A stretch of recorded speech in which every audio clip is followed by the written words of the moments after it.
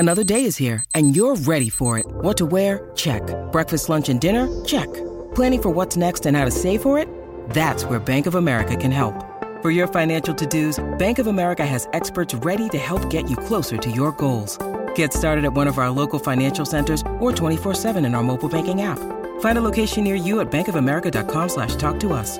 What would you like the power to do? Mobile banking requires downloading the app and is only available for select devices. Message and data rates may apply. Bank of America N.A., member FDIC.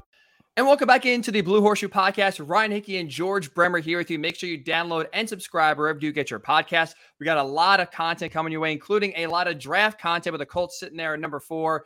Going to take a quarterback. The only question is who and if they will trade up. So that's why we do welcome the athletic NFL draft analyst, Dane Brugler. Does a tremendous job. One of the best draft analysts you will hear now in this draft season. So we appreciate Dane joining us. You're a very busy man, Dane. So let's get right into it. You released your latest mock draft this week.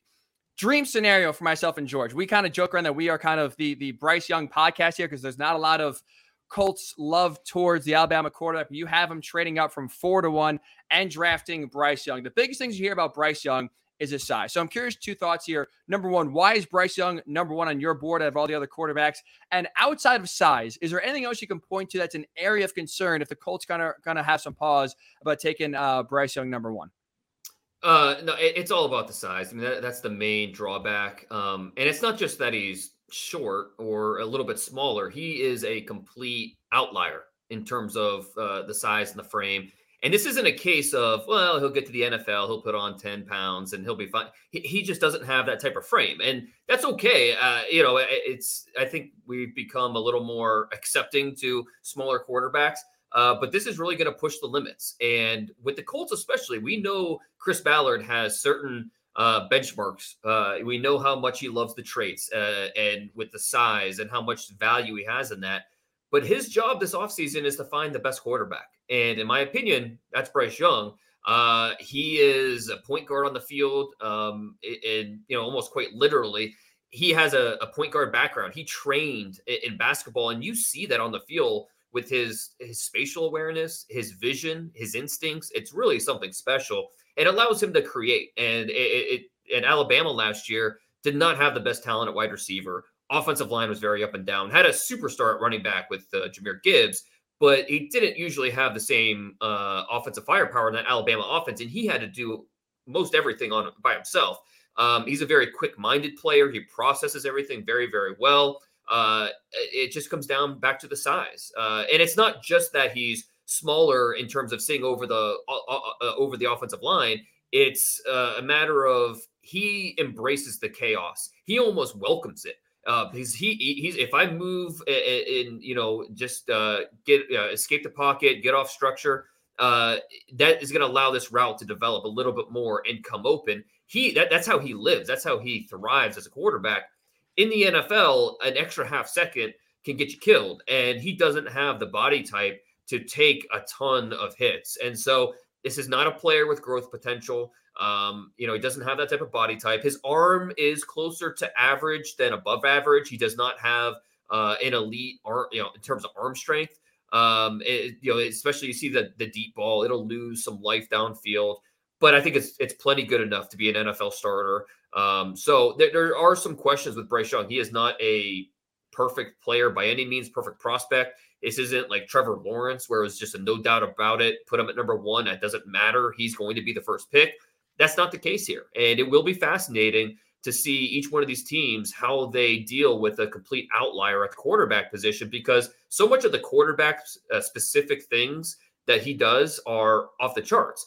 But there are some of these drawbacks that we're talking about, and how will teams, especially if a team needs to trade up, like the Colts, if they're looking at that, how is that going to play into their evaluation? So it's a really fascinating quarterback group. Yeah, we're looking at, in terms of size, we're looking at T.Y. Hilton here, aren't we? Like in terms of his frame and his build. At the combine, I'm just my guess, he'll be 5'10" and a half. Probably about 192, 195 pounds.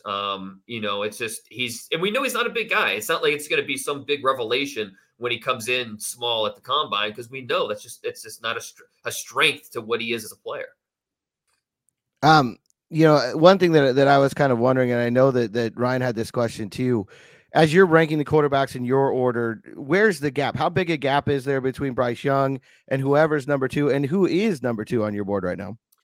I do have CJ Stroud from Ohio State at number 2, and Stroud is a difficult evaluation because from the pocket, he's surgical, very, very accurate, sees the field very well, understands how to read pre-snap to understand where the weak spot, the vulnerable spots are in the defense. My biggest issue with Stroud for 95% of the season was he's not a creator. He's a passer. And in today's NFL, I want a creator. I want a guy that can live outside of structure, that when the pressure comes home and I have to move my feet, I can take the yards if they're there, or I can buy extra time. CJ Stroud is not comfortable doing that until you throw on the Georgia tape in the Peach Bowl, in the college football semifinals, and you see him do some of those things. And so now his evaluation's a little more tricky because, okay, I've seen him do it. I know he can. Is he comfortable doing that, making that a regular part of his game? Going back to high school, he's always been a pocket passer first and foremost. He's just never been comfortable using his legs. And he's not a bad athlete. He's not a great athlete, but he's a very functional athlete. He can move. So it's just a matter of what you believe. Do you trust that he can make this a part of his game moving forward? Even before that Peach Bowl, I still had him as my number 2 quarterback because of how good he is from the pocket. And so I do think, I don't know that there's a huge gap between Young and CJ Stroud. I think they're both up there in the top 10. And then there's probably a gap after them, talking about Will Levis and Anthony Richardson, guys that have all the tools you want, but they're just not the most accurate quarterbacks. And if you want to believe that they're Josh Allen and will connect the dots when they get to the NFL, then okay. I mean, maybe they will. I think both are going to go in the first round. Will Levis could, in my mock draft, he had going number 2 to the Texans. I think teams will look at everything that he offers, from the size to the mobility to the arm strength, the toughness, the intelligence. There's a lot of things that you look at Will Levis, and it's in the pros category. But when you watch him on film, you wish there was more. You wish he was seeing things faster. You wish he was more consistent with his accuracy. And so there are drawbacks that make you really think twice about it and give you doubt. So, it really will be interesting, the teams that, focus on certain things in a quarterback and other teams that look at other things and what they choose to believe and project. So, and that's why this is a quarterback class. You look at one team, they might have a different 1, 2, 3 order than another team. Will Levis could be quarterback 1 for some team, and Bryce Young, they don't even consider because they're out on the size. Not even a consideration. So it's a really fascinating quarterback class in that respect. To on CJ Stroud, Dane, like I said, that Georgia game, it makes it so tough because like I said, you saw a lot of great things, and I'm glad you used the word creative, because that's kind of the perfect word to describe what he's able to do against that Georgia defense. But you mentioned it, for 95% of his college career at Ohio State, he didn't use his legs. He wasn't running whatsoever. And I also feel like that was a guy where when the competition got tougher, whether it was Oregon in 2021, obviously both Michigan games he struggled with, especially in the second half as well. There feel like, to me at least, there's a tendency of him to kind of play some of his worst games in the biggest moments.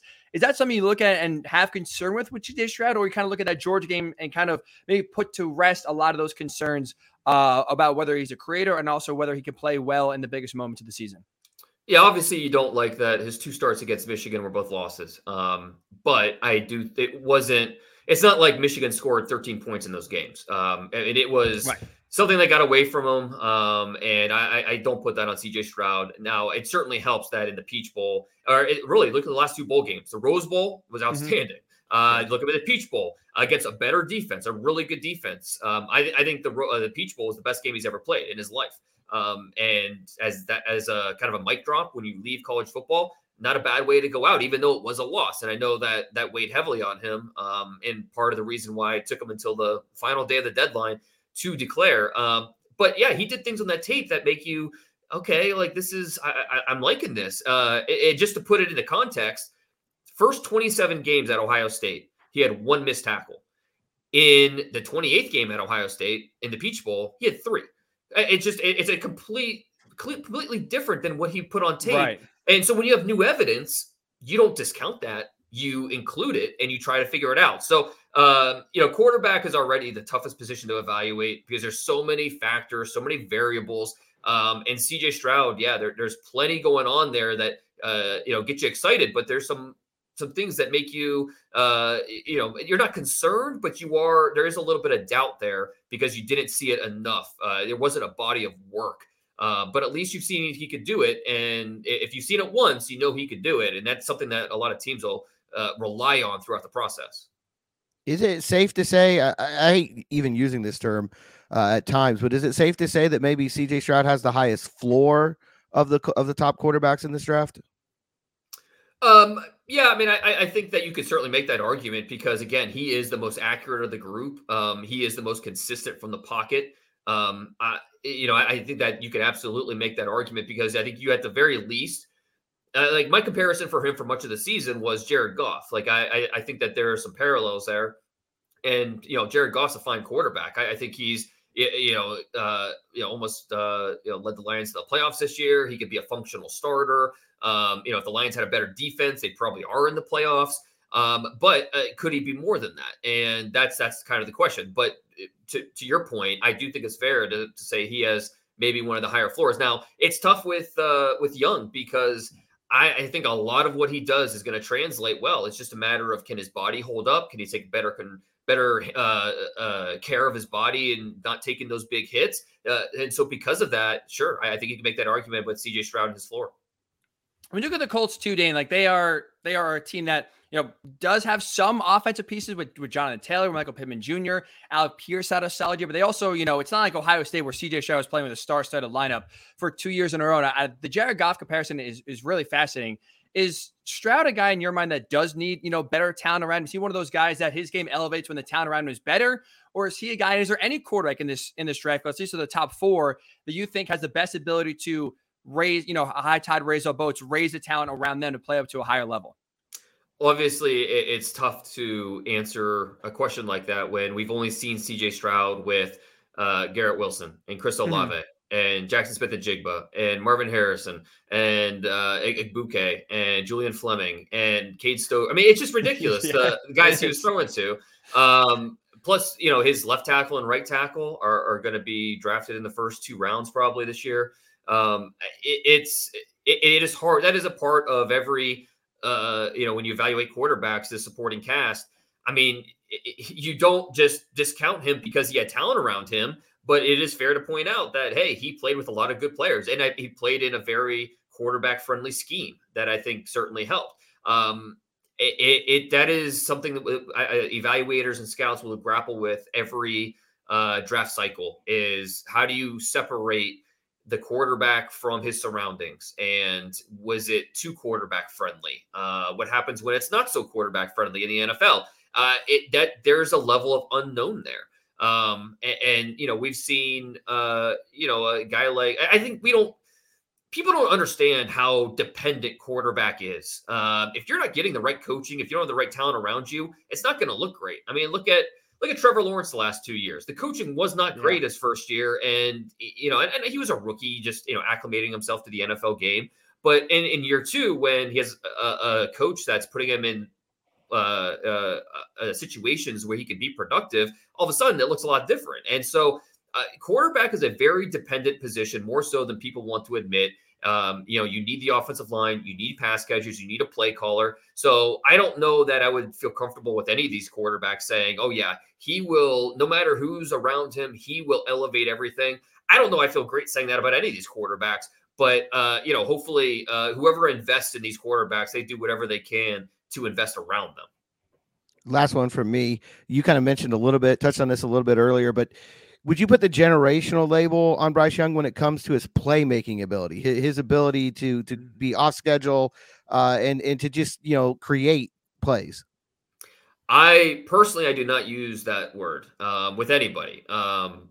Just because I think it could be overused. Now I do, when I look at his report, there are elements of his game that I think I will use the word special or elite.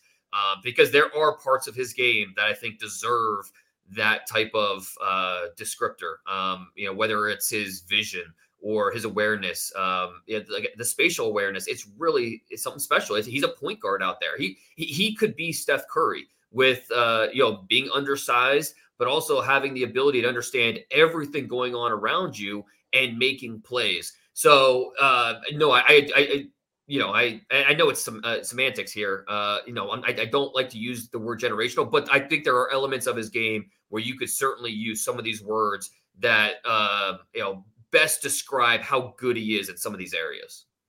When you look at the other two quarterbacks in this draft class, Dane, at least they're going to go, you have them going in the top 15, Will Levis and Anthony Richardson as well. I think it's fair to say both are labeled as projects going into the draft. When you look at their traits, size, height, weight, arm strength, where it's like that's a reason why teams will gravitate towards them more than what they put on tape at Kentucky and Florida, respectively. You mentioned Josh Allen before. I think it's a really interesting comp. Is there one that you kind of favor over the other in terms of kind of projecting and being a better NFL quarterback of the two? Yeah, and to be clear, I'm not necessarily using that as a comp, but I do think that teams, if you're seriously considering drafting either of these two guys, you will think of Josh Allen and say, well, hey, Josh Allen was he couldn't make he made simple screen passes at Wyoming look difficult, and all of a sudden, he's an MVP level player, and so you think that type of trajectory is going to be similar with these two guys. I do think that Anthony Richardson has a higher ceiling just because he is a total freak show. He's 6'4", 235 pounds, runs really, really well. I mean, he's going to run in the 4.4s if he even decides to run. And the arm is outstanding. There's just so much that's going for him from a physical standpoint. But the interviews are going to be a big part of this, where he ends up being drafted. How much does he know? How much does he not know? And what he doesn't know, how long until he'll be comfortable handling those things. That's where the interview process through the combine, once coaches get involved in the process, the 30 visits, things like that.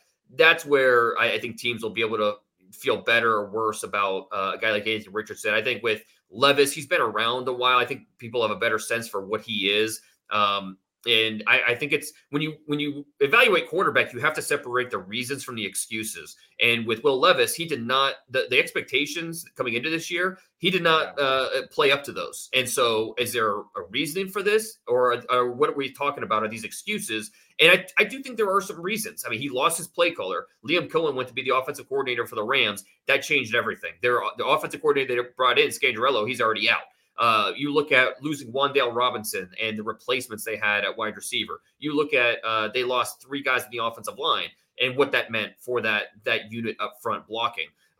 You look at just not having his running back for the first month and a half of the season, Chris Rodriguez, who's going to be a draft pick. So there are plenty of reasons why Levis did not play up to his ability this season. But, at a certain point, I know people just not even want to hear that. It's an excuse. It's an excuse. And that's fine. But I guarantee you some teams will look at that and say, there are reasons why he did not necessarily live up to the hype. And we think that with our coaching, he can. And that's why I think Will Levis is absolutely going to be in the conversation. And to wrap up here, Dane, you mentioned before, I think you're 100% right. Like, too many times you put a lot on the quarterback's shoulders, and they do need help around him with the coaching, offensive line, receiver. And so when you look at the Colts, offensively, it was a brutal year. Offensive line took a major step back. The receivers took a nice step, but again, a lot of them are young and inexperienced. Jonathan Taylor had the worst year of his career in 3 short years. So when you look at kind of guys now and where the Colts are, if they were to draft a quarterback or even get to number 1 and take any of the 4 guys that we're talking about here, how many of the 4 think are day 1 starters? And would it benefit any of these guys or behoove any of these guys, maybe take a year off, no matter who it is, kind of have this team kind of get any better? Is there any day 1 stars you think for sure out of the 4 guys? No, I do think Bryce Young and CJ Stroud have a very good chance wherever they end up winning the job in training camp from the get-go. Will Levis, I think, I could see him doing that. And I think it's important for teams to understand that is he better with reps or is he better learning? A lot of these guys, they don't get better from just sitting and watching and learning the playbook. And that's not how they get better. They get better from being on the field and going through that live experience. And so I think it'll be different for each situation. And when they bring these guys in, Anthony Richardson, he's probably going to need some time. There's no doubt. But at the same time, he's going to get better with some of those live fire type of situations. So it will be interesting where Levis and Anthony Richardson end up. What's the quarterback situation? Regardless of the situation, hopefully they have a veteran there where You're not going to force a guy to be on the field if he's not ready. You can develop him at your own pace. Hopefully you just have a plan and you're not predetermining that plan where, okay, we want this rookie on the field by week 6, by the end of the whatever. Don't predetermine it. That's what training camp's for. Draft the guy, whatever quarterback you have a high grade on, draft him, bring him to camp, figure it out in training camp. And the Colts are in a very interesting situation with the offensive line, the way things are. They need to make some upgrades there. You want to see them get better in terms of the skill position. So the Colts, this is going to be a very big offseason, obviously, for Chris Ballard and crew. So it'll be fun to see what direction they end up going. It's going to be a very busy time between now and the draft, just about 4 months or so. So make sure you check Dane's workout at The Athletic. His latest mock draft is out. And also the Beast, one of the best draft guide on the market. He will be out soon, which is deep dive, not just of the quarterbacks, but hundreds of players out there draft that the Colts can be taken later on the round. So Dane, you're going to be a very busy man here the next few months. Really do appreciate the time. Anytime, guys. Thanks. Thanks a lot, Dane. The Beast is worth the Athletic subscription alone. It's incredible. Just that alone. I appreciate that. A lot goes into it, so I tend to agree with you. Yeah. Well, best of luck again. Great job, and thanks so much for giving us a few minutes here. I appreciate it. Thanks, guys.